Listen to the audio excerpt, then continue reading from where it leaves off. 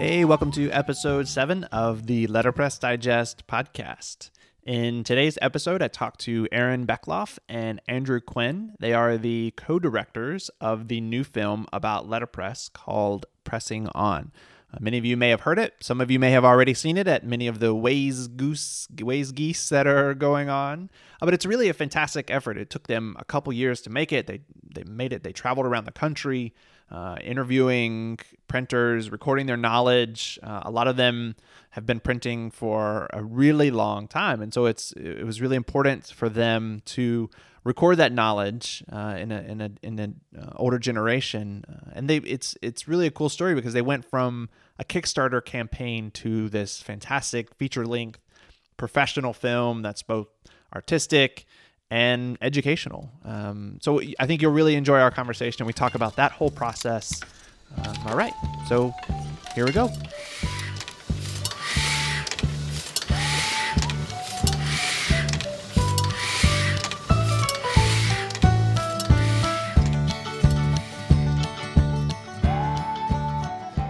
Hey folks, thanks for tuning in. I am so excited to welcome Andrew and Aaron, co-directors of the new letterpress film, Pressing On. Andrew, Aaron, welcome. Hi, thanks for having us. Yeah, we're thrilled to be here, Jordan. Absolutely. I'm super excited to talk to you guys. So, Aaron, can you maybe start off and talk about how this all began? Sure, I'd be happy to. I became a letterpress printer about 8 years ago now. Maybe 9, coming up on 9. And I started out as a hatch intern, actually. That was where I got my base. And as I wanted to learn about letterpress, I realized that the internet was one resource, but I became involved in the Amalgamated Printers Association, and meeting one member of that group and then another was really how I figured out how to be a printer. And I think a lot of us have had that experience of learning from someone from the older generation or from a peer and just really trying to figure this all out. And some of the older generation are in their 80s and aging, and I began to realize that I was being told these stories when we were together in their shops or homes, and I was doing audio recordings of them, but it really wasn't capturing as much as it should. So when I started grad school, a friend of mine said, well, you really should be doing something connected to video because this is such a visual medium. And he said, do you know anybody? And I said, well, yeah, I know a friend at Bayonet Media. So that was how I first went and met Andrew and Joe and Kevin. So that was kind of the beginning of the project. I didn't know it would become a movie, to be completely honest, when it all started. Yeah. Well, Andrew, tell me about that. Tell me about that beginning. What was it from your perspective? Yeah, so I'm one of the co-founders of Bayonet Media. We're a production company out of Indianapolis. We do a lot of commercial work. We have some roots in documentary. We did some work for PBS while some of us were starting to get together before we formed the company. Okay. And we were looking for our first feature to make. We've seen a lot of documentaries on Netflix and stuff that are well, we could easily make something, of that quality, right, or better. We were hopefully trying to make something that was looked different than a lot of documentaries out there that are just a person with a camera, no lights, that kind of thing.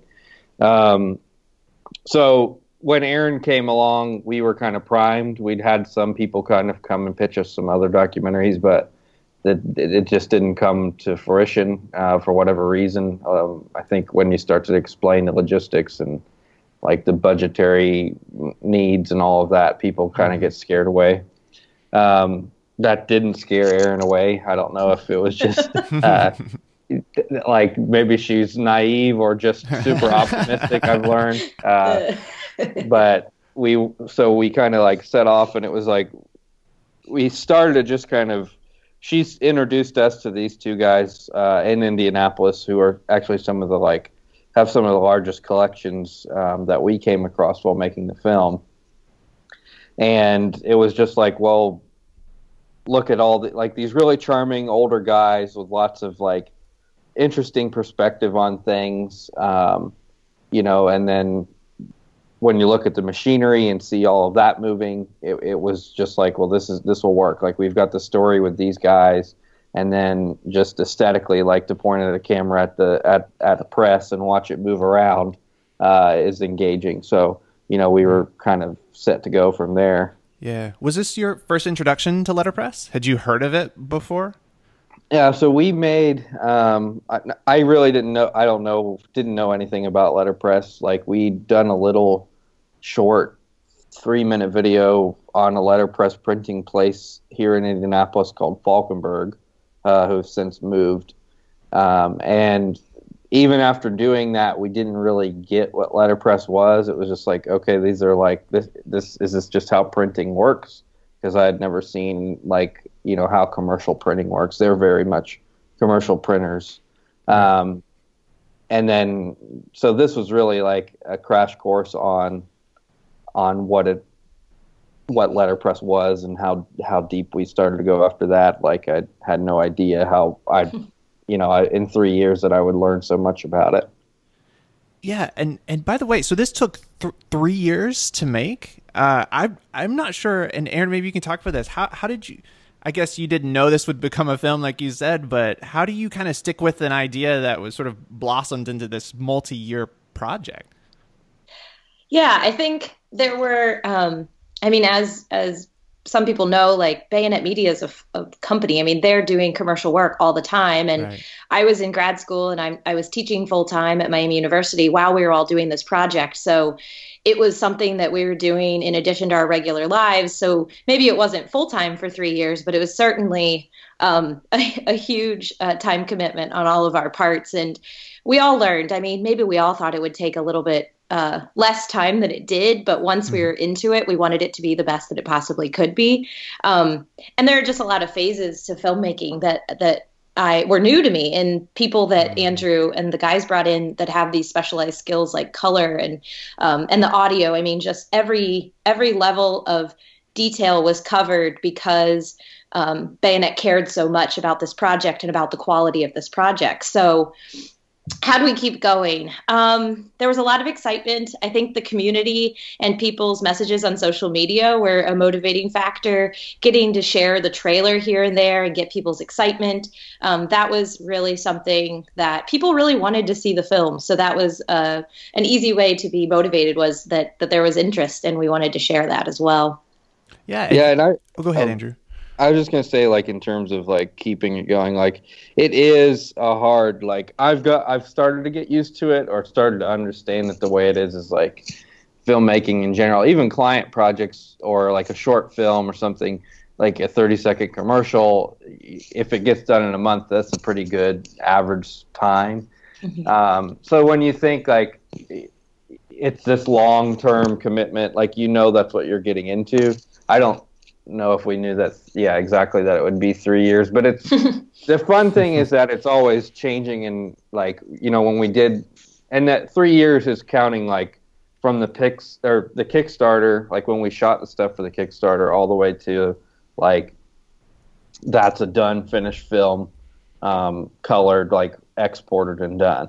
But like in between, you're learning a lot of different things. You're learning a lot about letterpress. Aaron's learning a lot about filmmaking. Right. You're doing Foley reshoots. We did these like reenactments where we got these old like 1900s cars and location scouting and printing. So it's never the same thing. It's not like you are sitting there conducting interviews for, or writing or anything, like any one thing for all that time. Right. The hard part is that like there's that 3 years, and then now there's been about a year of like since we finished editing it in October of last year, and now it's like getting out to the world. So this year of like sitting on your hands has been the hardest part, and that if you count that, probably puts it closer to 4 years.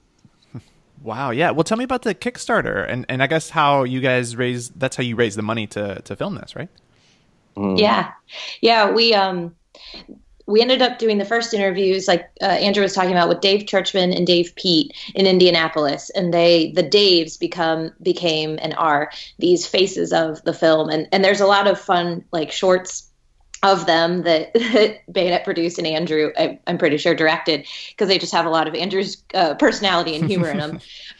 Like them watching DeFont, like trying to navigate DeFont and Lost Type, and like this older generation that love 19th century metal type and wood type using these digital foundries and stuff. So, but the Kickstarter itself, we decided was the best way to raise the funds. We knew we didn't exactly have an investor, but we knew that there was probably a lot of people that would like to help make this happen. Right. So we launched that, I guess, in April of 2014 or so. And that was the most stressful month of my entire life, I'll be honest. Just watching that ticker change daily, hopefully tick upward daily, was tough. But it was another example of how much the community cared. You know, people donated posters or experiences, internships. Like you could go and study with Starshape Press. You could go and make wood type with more wood type. You got a Hatch poster printed by Celini Aubrey, or another set of a poster from other characters that were going to be in the film. And so the community came together and wanted to help this happen. And 951 people gave us, supported us. So Andrew said before, like, it's pretty funny that a film about technology that's 550 years old was paid for through the internet. Like, that's pretty cool. That is really cool. Well, you guys started, you said, with the Daves in Indianapolis. So tell me about the process of finding people for the film. Sure. The Daves were a natural one. And I think they were really who were catalysts for me when I got started. So that was sort of how I began. Was I met Dave Churchman. I went to visit his boutique de Junk. It's where I bought my first wood type font. And he's the one who encouraged me to join the APA, the Amalgamated Printers Association. And through those friendships, that was sort of how I started to meet people. But I really didn't know all the characters that ended up being in the film until we got to go and film and be with them. Like Jim Daggs was somebody who, in Ackley, Iowa, he's a commercial printer. Became this like bookend story in our movie once we got to know him better. Mm-hmm. And so I sort of started to add people to the character list as other people recommended who would be a good connection. And a lot of the folks are friends. I mean, I think that's really evident in the movie. Is the Daves had been friends for 40 years or more. And everyone's very connected. The younger generation are partnered with older generation members like Jen Farrell and Paul Aiken's friendship. That was important to have represented. Just the connections between the community was really the foundation for who we cast. Right. Mm-hmm. And that was a thing that was like, I mean, a very instrumental part of like Aaron's role in the whole project is like with us, again, trying to find a documentary to make, having Aaron as this sort of like liaison into this other culture. You know, I always say that like, you know, if you're going to go on vacation, if you can be a guest somewhere, it's a lot better experience than being a visitor. Yeah, absolutely. You know, when you have a person who they already trust and know, they're going to open up to you more than when you just like barge in with these guys and all this equipment and like, hey, tell us about your life and open up to us. Yeah. You know, and then like she said, they would just start to, hey, you know, you would see a print in their shop and who is this guy that made this print? Oh, that's Jim Daggs. Oh, well, you're going to be meeting him in like a week anyway. Mm-hmm. And it's like, okay, it was cool. And that was a thing too of like, I think if we had just tried to do it on our own again, if Bayonet had like just Googled it, we would have found the people. You probably would find Brad Vetter and like maybe like Signal Return and Mama Sauce and like the more commercial sort of and Hatch. But the stories of these sort of underground people, you know, that Dave Pete and Dave Churchman are like these wizards that are in this like underground that everyone who actually practices it knows about, but you're not going to find them on Google, right? Yeah. Yeah. Well, with the interviews, because I was familiar with the people in the process, it was also important to me not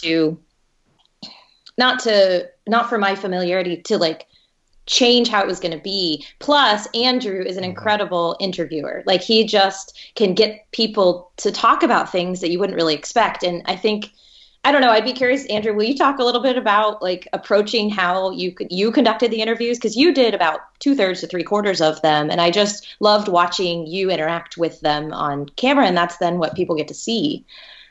Right. Yeah. So, I mean, that I think like these guys that were interviewing, these blue collar kind of like Jim Daggs, for example, like is this lifelong printer.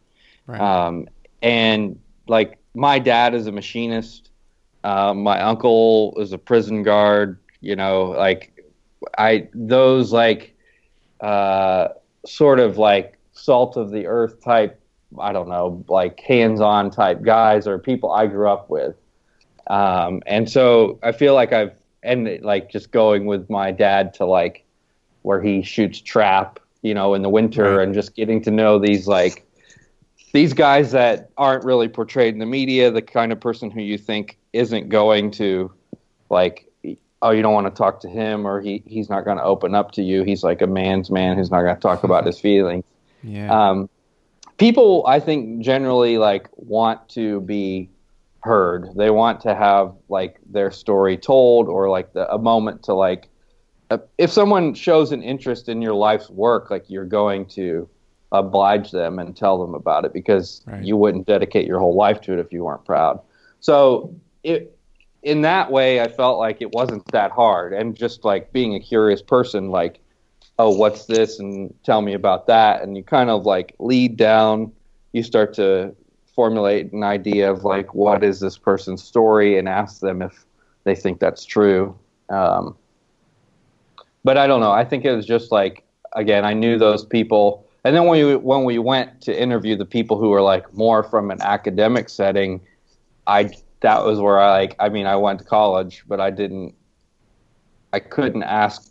I don't know. I feel like Erin, that's where it was great. We could switch it because she's kind of involved in that world. But then I would come back in and ask more of the like life, like the emotional side of things. Why do you do this? How do you? Why is this engaging for you? That kind of thing. Right. Yeah. Well, it definitely. So I've seen the film, and as I told you guys, we live in Charlotte, North Carolina, and a couple days before there was a showing that we found out about in Winston-Salem, North Carolina, which is like an hour and a half from us. My wife, 7 months pregnant. We hop in the car and go see it, and so it was awesome. It was really fun for us to experience, but it definitely had that. It felt very intimate. Like you were talking about, especially with a lot of, with the Daves and a lot of those guys who've been printing for 40 or 50 years, they sort of open up and tell you about their life's work, and it definitely comes through, which is really it, as a viewer, it gives you that intimate setting, which was neat. But can you guys talk about the process of these interviews? Did you guys just hit the road for like a month at a time and just travel around and interview everyone? How did that work? Mm-hmm. Yeah, so we did, everything happened in a different order than it actually ended up on screen, which is so funny. Like Dave Churchman was our very first interview, and Dave Pete, and those were actually, we used parts of those for the Kickstarter, but then they became major parts of the film as well. Right. And our first like major series of shoots was in the summer after the Kickstarter, and we started at the APA Ways Goose. And actually, Andrew was on his honeymoon; he wasn't even there for that first shoot. But then we headed up to Iowa, was kind of where we started, and we ended up going around to the Midwest, and we did Iowa, and then to Chicago, and then to Hamilton. And I kind of am probably messing up the order, but went down to West Virginia. That was a really fun trip, which we can tell you more about with Rich Hopkins. And then down to Hatch. And so the first shoots, the challenge I've learned, I didn't know this, really ideally we would have done all the interviews and then written the film from the interviews and then gone back and captured the B-roll, which is the supporting footage. But because of time and budgetary constraints, we had to try to get everything in pretty much a day in a lot of cases. So it's like 16 hours in somebody's shop, doing an hour to 3 hour, if it's Dave Pete, interview. And then trying to also capture all of the close-up shots of the type, or them working on the different equipment, and just trying to do it all, and really having a plan, but still having to be active on our feet when we were trying to get what we needed. So Andrew, I'll let you follow up. Yeah, I mean, it was, and so yeah, we did that sort of like tour, but the way I remember it is like we did like one or two, we'd go to Starshape. We went to like Chicago and Zion, Illinois, and then we came back, right? And then we kind of kept going. And that's like a thing that I love about Indianapolis, like, the crossroads of America or whatever is definitely true, because you hop on 65 and you can go a few hours south and be in Nashville, a few hours north and be in Chicago, or right. To Louisville, wherever you need to go. So it was great because we could, again, with this, like, even though we had the Kickstarter, there was still like Bayonet was footing a lot of the bill, in terms of like, and just in terms of like, in order for the film to have access to like Bayonet's equipment, we have to like play ball with our clients and come back and shoot a commercial and go back out. But I would love to, like, if we do it again, just block out a certain amount of time and, like she said, go out and do like the interview circuit, and you could have a smaller crew come back, write the film from the transcripts, and then go back out and shoot your footage again.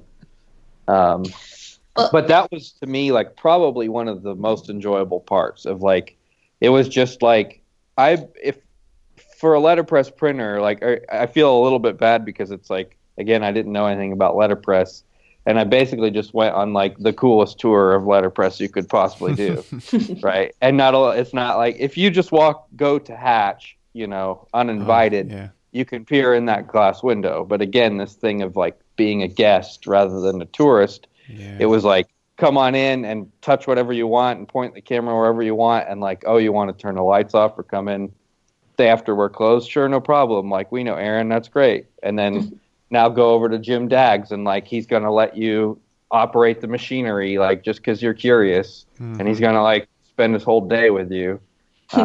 It was a really awesome experience to be able to go on this sort of circuit and meet all these people. And to writing the story, like, that was the part that I really enjoyed. I mean, I'd been to most of the shops, but it was great to watch the guys experience it for the first time. When we pull that first print, or we first see a linotype or an intertype, like, I think that's something that most people remember. And so to see my partners experiencing that too was really, really rewarding and satisfying. But like, writing the story, it was this organic process. So we had an idea of what story we wanted to tell, and Andrew and I have values that we both agree on in terms of like honoring trades and the craft and the people, and but it constantly changed. So Andrew and I would usually ride together, or right before we would like sit down and write out questions. Andrew would usually do a call to start to formulate, get to know the people better beforehand, and then write the questions for the interview. But then as soon as we'd conduct one interview, we'd be like, oh, well, Jim brought up this one thing. This is something that I think means something else, and we need to see what other people have to say about this topic. I didn't realize that there was this emotional connection to the type, and like that the type doesn't just represent that's a weird example, but it changed, and we had to let it change. We didn't try to tell the story we wanted to tell. We told the story that the characters provided to us. And that was really great. And we wrote the film together as well. So after we conducted the interviews, we had all that video transcribed into written form. And then Andrew and I from Ohio and Indianapolis back and forth could work on Google Drive and share the documents over the internet. And then we would pull quotes from those interviews. And that was how we started to build the scenes back and forth writing the movie. Right. And I remember, Erin made a comment about like how she really liked how it started to come together with like, you have multiple characters having this continual conversation. Even though they weren't there together, they're completing each other's thoughts or echoing ideas and all of that. And she's like, I feel like that's when it clicked for her that like the difference between either like academic writing or just any other type of like written writing versus like screenwriting, I guess, is that like, oh wait, these characters are like coming alive and they're injecting all this emotion in, but they're also like, there's like a subtext to like, oh, if like these three older gentlemen across the country all have the same thought, that tells you how important it is. Right. Yeah, absolutely. Well, how did you guys decide? I mean, there's so much I feel like you can address with letterpress, and I wondered going into watching the film if it was going to be sort of an educational documentary or sort of a more about documenting, I guess, what has been. So can you talk about that process, what it was like to balance teaching the viewer versus just showing? Yeah, I'd first just like to be kind of let you finish that thought of like what your expectation of what it was, and then if you could maybe describe, because I'm just interested in what came through to people. Yeah. Like from your perspective, was it educational or was it like different than you expected?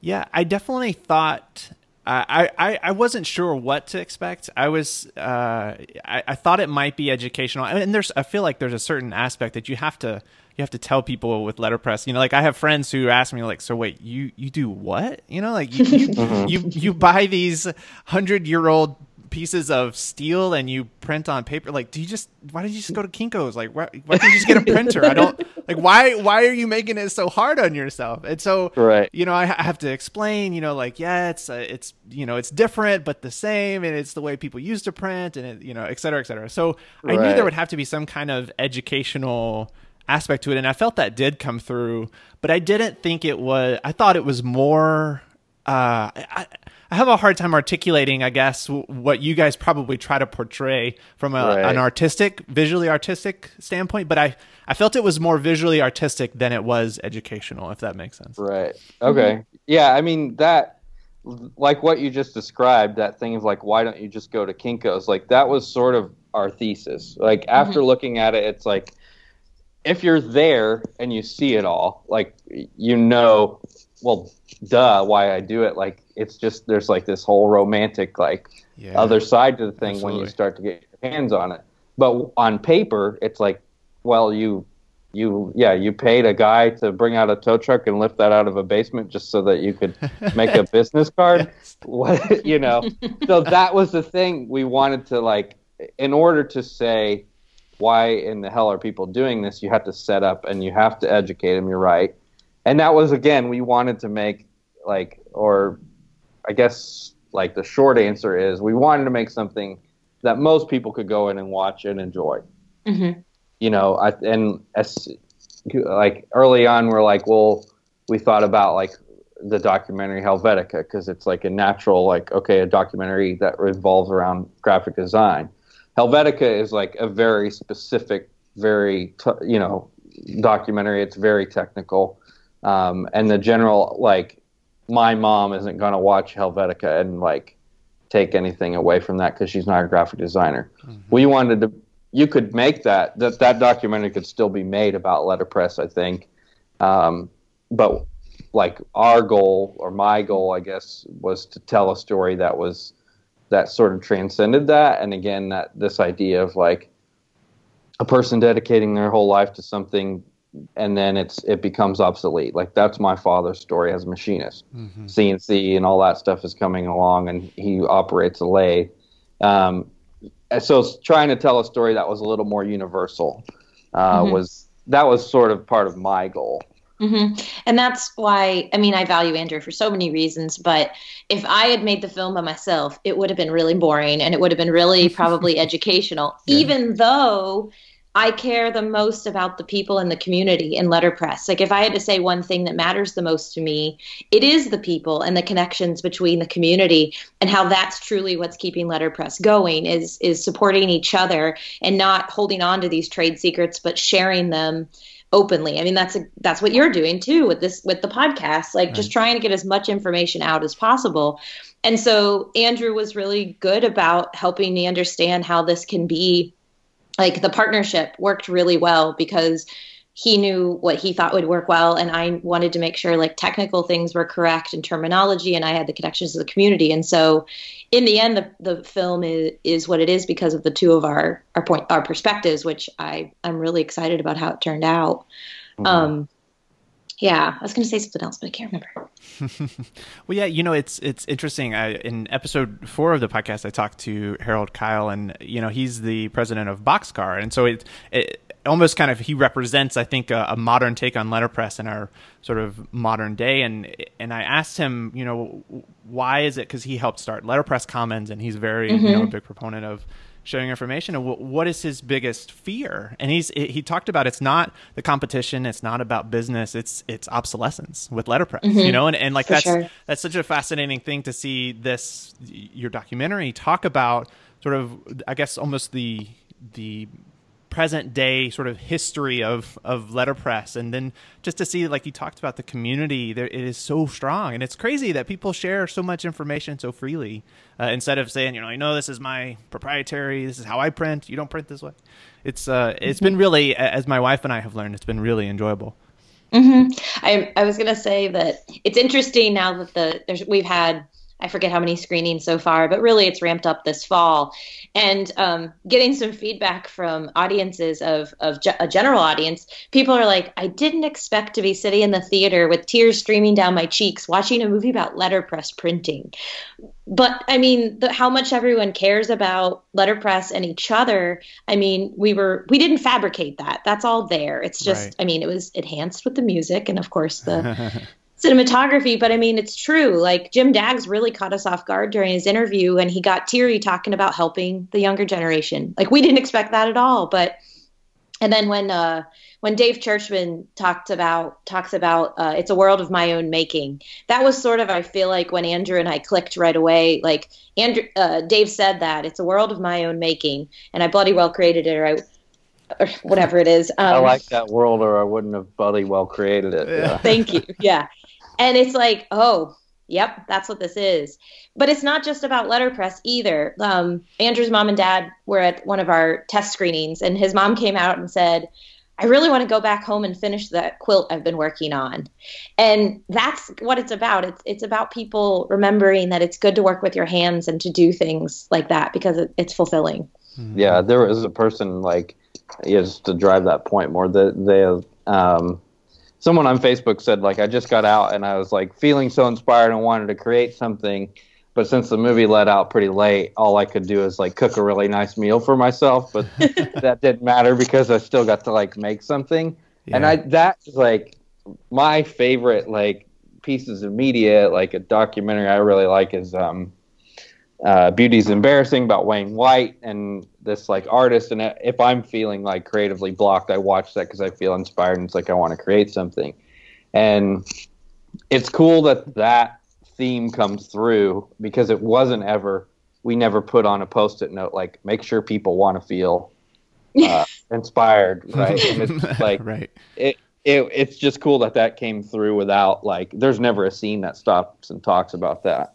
Mm-mm. Yeah. Well, so you talked about kind of your thesis and being approachable to everyone and kind of talking about why not just go to Kinko's, but having made the film now and you guys are maybe almost a year into, I guess, releasing it. So what is, and each of you, I want you to answer this, what is the overarching message that you want a viewer to take away, you know?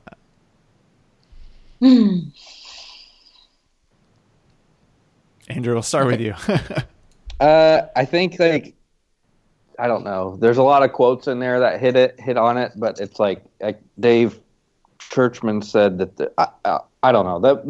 Like Dave Churchman said a thing about like it's an examination of the past and hopefully something along the lines of like if we examine the past, it'll help reduce like errors of the future. Mm-hmm. I think it's like in part that because there's the whole side of like all this equipment like would be thrown away if people hadn't fallen in love with it or whatever.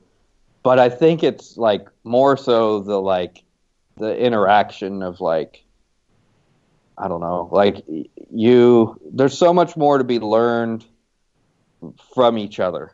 And now we're in this like world of like people are sharing stuff and it's cool. Like there's all this Creative Commons and things like that on the internet where people are taking things and passing them around and but I don't know that we're like educating each other in that way. And it's almost like it's somewhat like the point of it is like, okay, I talk a lot about my dad with this project, but like between my dad and there's this guy Dirt that we hang out with and like restore old motorcycles. And it's like, it doesn't matter if the motorcycle gets restored. It's about the sort of like fellowship that happens around that, and taking the time to like get away from the computer and have an interaction with someone else that isn't just eating a meal or I don't know, like you go to a concert and you look at the concert, or you go to, it's like a one-way thing of like, we're there enjoying this thing together, but to like experience something at the same time together. That's something I feel like we're kind of like getting away from. And I think people you see little things popping up, like there's all these Tough Mudder like competitions and a lot of that kind of thing. And I think that's about this. It's getting at the same thing, like find a thing that you can that you can find some people who stand each other, like can put up with each other and have fun doing it, I guess. Yeah, that should be an easier question to answer, but I guess maybe this has been such a long time coming and it all means so much that it's hard to say. But really, Selene at the end of the film says, you know, it's really people. We need people to keep being a part of this. That's what's keeping it going. Like, that's sort of her sentiment. And that's so true. And about the idea of the human interaction is what Andrew's talking about. Like, having that face-to-face interaction and having this physical connection with the letterpress process is something that matters. And being able to create something new is something that makes letterpress as a craft different than other forms of making. But it's this connection that we share. And I think I'm really excited that the film, maybe this isn't what I want people to take away, but it's something that it's achieving that I hoped would happen, is we told a part of the story. We showed a small group of the community from the Midwest who are close friends, but they're representative of people across the world. I'm really excited that we've gotten some messages from printers in one in Johannesburg, South Africa, who said that this made him feel like what he's doing is right. Having this letterpress shop when no one else understands why he's doing it, where he is, that there are other people that care about it as much as him. And so the film becomes this introduction to the world, to the general audience of what letterpress is. And then a letterpress shop can introduce themselves as a part of this community. And I like that it's becoming a way for them to introduce themselves to their own community and share what they're doing. And I hope that helps people appreciate the work and the time and the care that goes into this. Yeah, absolutely. Well, tell me, now that you guys have made the film and people are watching it and you've got screenings all the time, what's the next step? I know there are film festivals and all sorts of stuff, but I don't really understand that world. So what's the next step for pressing on? I mean, that's like the typical structure of an independent film is you find independent financing, you go shoot it, you release it, you do the festivals, and then hopefully some studio picks it up and they distribute it. That model is like always changing. You know, we got our funding from the internet, so distributing it on the internet seems like a natural like extension. So right now it's the sort of grassroots, like we're asking people to like submit a screening request, and then trying to put together these screenings in different places across the country. Right. And then next we're still trying to pursue some kind of like streaming distribution, alongside like a pay-per-view iTunes release, something like that. And then it kind of just belongs to the world after that. It's there for people to watch and talk about and share. But that streaming component, like whether it's Netflix or Hulu or something like less, I don't want to say traditional because that's not really traditional yet, but like there's all these places like Viceland that are doing like, they're doing 24-hour content that's like sort of on demand and not. So we're trying to find some place like that for it to have a sort of home, and that's the best chance for it to like reach people who aren't seeking it out, sort of like browsability and stumble across it. Right. But then I think that continued like seeking it out, screening at colleges and all of that will continue for, hopefully for 5 years or more. It will like continue to make the rounds.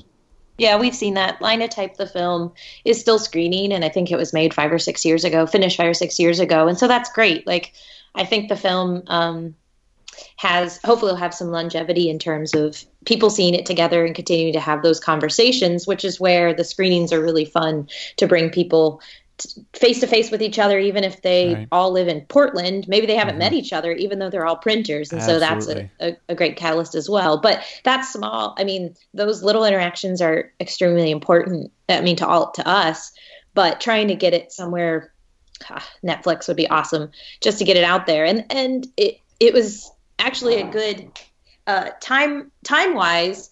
Like, you look at, like, Abstract is on Netflix right now. Like, people want to know how things are made and how the processes that people are using in creative outlets and production outlets. And so it's a good time to try to get this out there to the bigger audience too.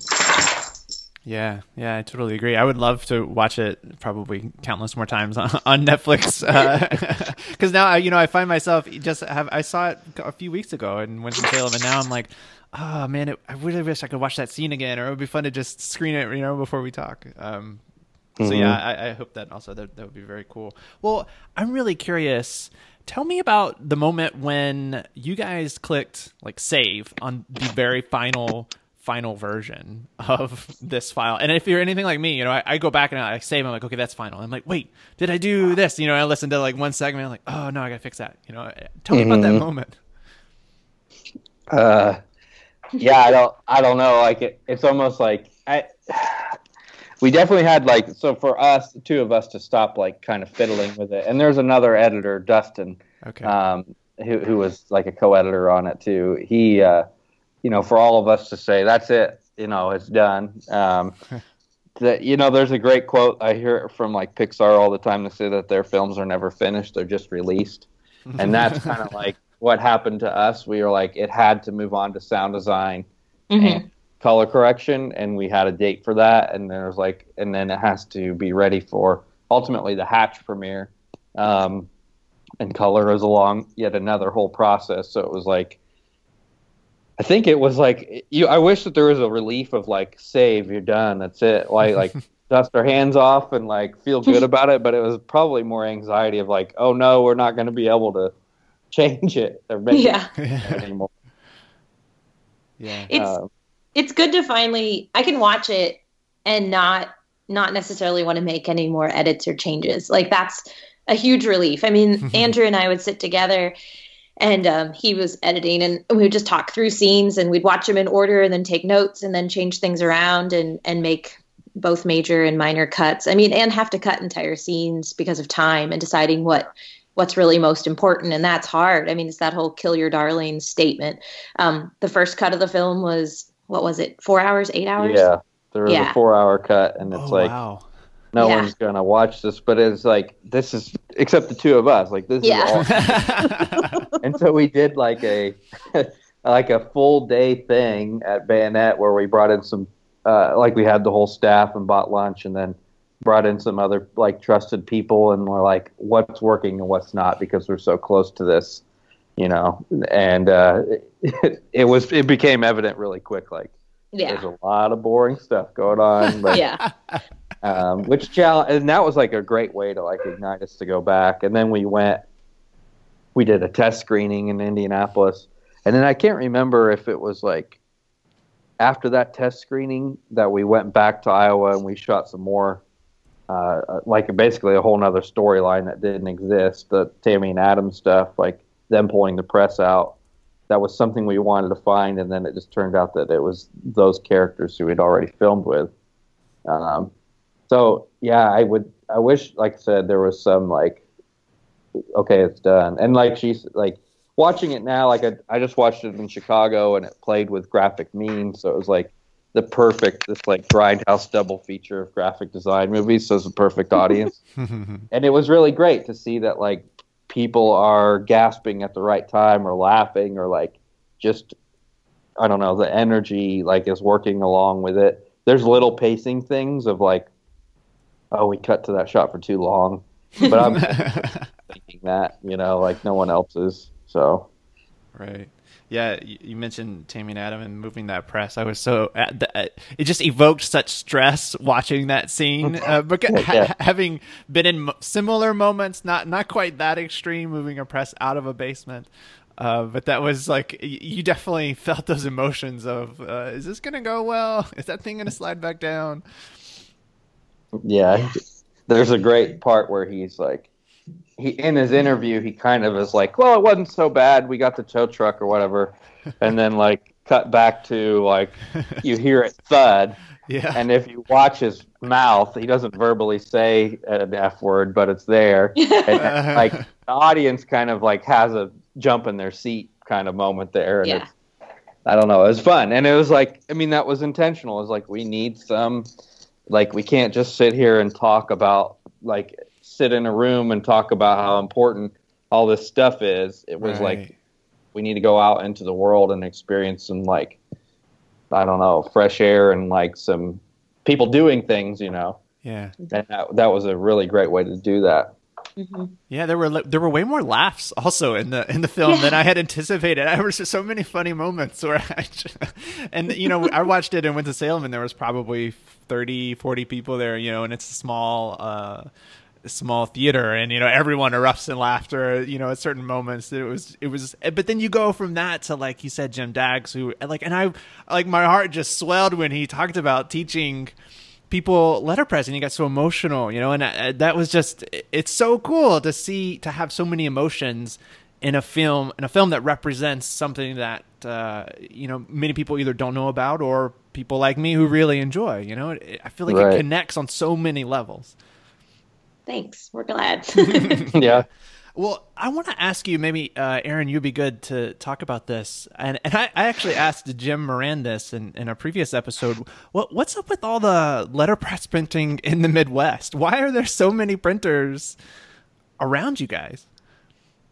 I mean, I think we asked people that during their interview too. And the general consensus was that because the paper manufacturers and the press manufacturers and the type manufacturers, a lot of them were in the Midwest, that ended up being a hub for printing. So commercial printing, a lot of it was based in Cincinnati, or Dayton was a big printing area too. Wisconsin's where a lot of the paper mills are, and Hamilton was making type. Some of the other foundries are in New York and Connecticut, but I think there's just a lot of equipment left here because as industry shifted, people didn't get rid of it. So print shops just kept the letterpress equipment because they knew it was made well and they cared about it, even if they weren't using it commercially anymore. I know that there's not as much stuff in the South. I know it's harder to find, and so stuff's having to get shipped down there. So yeah, I think that's sort of what I take away from why we have this, thankfully, plethora of letterpress. A glut of letterpress equipment, as Paul would say. Right. Yeah. Were you guys tempted to try to incorporate more people around the country? You know, I mean, I know California has a lot of sort of booming letterpress art and design community. Were you tempted to find all of those people on the outskirts of the Midwest, or were you sort of bound by your geographic area? Yeah, I would say like it was partially like that. We were bound by sort of like our budget restrictions. And then at the same time, like I don't know, it was where our characters were. We definitely weren't like lacking for characters. And then I think like, I don't know, maybe there's a like chip on my shoulder of like, you know, here in the Midwest, like we don't need to go to the coast to make our film, right? Like we had a sense of pride of like, here is this going on in the Midwest. Absolutely. Yeah. And a sort of like uneducated maybe reason as to why so many people do it is because of like the long winters and lack of like beaches and mountains. So we need some at the time. Yeah. I don't know how true that is. Yeah. Yeah, but I mean, you're absolutely right. Like there are whole communities. I was just in LA for the Ways Goose this summer, and Northern California, Southern California, like they all have their own letterpress communities. And I mean, in Portland, the Pacific Northwest, like they have a big hub of people. But the good thing I've found is that even if it's not their people in the film, they said like everybody sort of knows someone that's like Dave or like Jim. Also probably named Dave or Jim because everyone in letterpress is named Dave, Jim, Paul, or Bob. But no, I mean, seriously though, people are connecting to it even if they say it reminds them of their friends, which I'm glad that it does. But there's lots of great people all over, I mean, both the country and the world. A lot of people in the United States. Letterpress is big here for sure. Yeah, it absolutely is. But it's cool to find out, as you were mentioning earlier about, I think South Africa. It's cool to find out about letterpress around the world. You have no idea that people also have those printing machines there and are doing the same thing we are here in the U.S. They're modernizing letterpress. So it's crazy to get a sense of that. And these types of events, this kind of documentary, kind of bring that out. You find out about so much of that around the world, and then you kind of connect communities. So it's just been, I've been super, number one, just love the documentary, but also it's just, I think it evokes a lot of, it enhances the community. It brings a lot more people together and unites around something that they really enjoy, and also educates people who aren't familiar with letterpress. So that's fantastic. That's great. Yeah. Well, look, thank you both so much for taking the time. I'm immensely grateful to talk to you guys and to hear about the making of this documentary. There's so many more questions I would love to talk about. But I think you guys have really summed up the meat of that documentary and how it sort of really gets to people. So thank you so much for taking the time. Thanks for having us. Yeah. And thanks for everything you're doing with the podcast. We're really excited to see what comes next for you as well. Yeah. Just if people are curious about the film, like they can visit letterpressfilm.com. There's screenings there. People can request a screening. And we're very active on Instagram mostly and Facebook also. Absolutely. Yeah. Thank you both. Thank you so much for listening. I really genuinely appreciate it, as always. To find links to some of the references made throughout the episode, you can visit the show notes page for this episode. That's at letterpressdigest.com/7. That's for all episodes. You just add the number at the end of the URL there. That'll redirect you to that particular blog post. If you haven't had the opportunity yet, you should definitely try to locate the nearest screening of this film and check it out. You can find those at their website, letterpressfilm.com. We will also all hope it'll pop up on Netflix or Hulu sometime soon. But in the meantime, you can try to track down one of those showings. And the link to their website is also on the show notes page. If you have questions or thoughts about this podcast, you can always get in touch with me through the website. And if you enjoy this podcast, I would sincerely appreciate you taking a moment to rate or review it in iTunes. A rating takes all of 2 seconds, and you click 1 through 5 stars. That's it. You don't have to log in or anything. It's really easy. The review is where you leave some type of comment like Jordan breathes too loudly or something along those lines. Ratings and reviews really do help more like-minded folks find it. It's sort of how Apple uses and advertises existing podcasts. Anyways, thank you for listening, and I will see you in 2 weeks.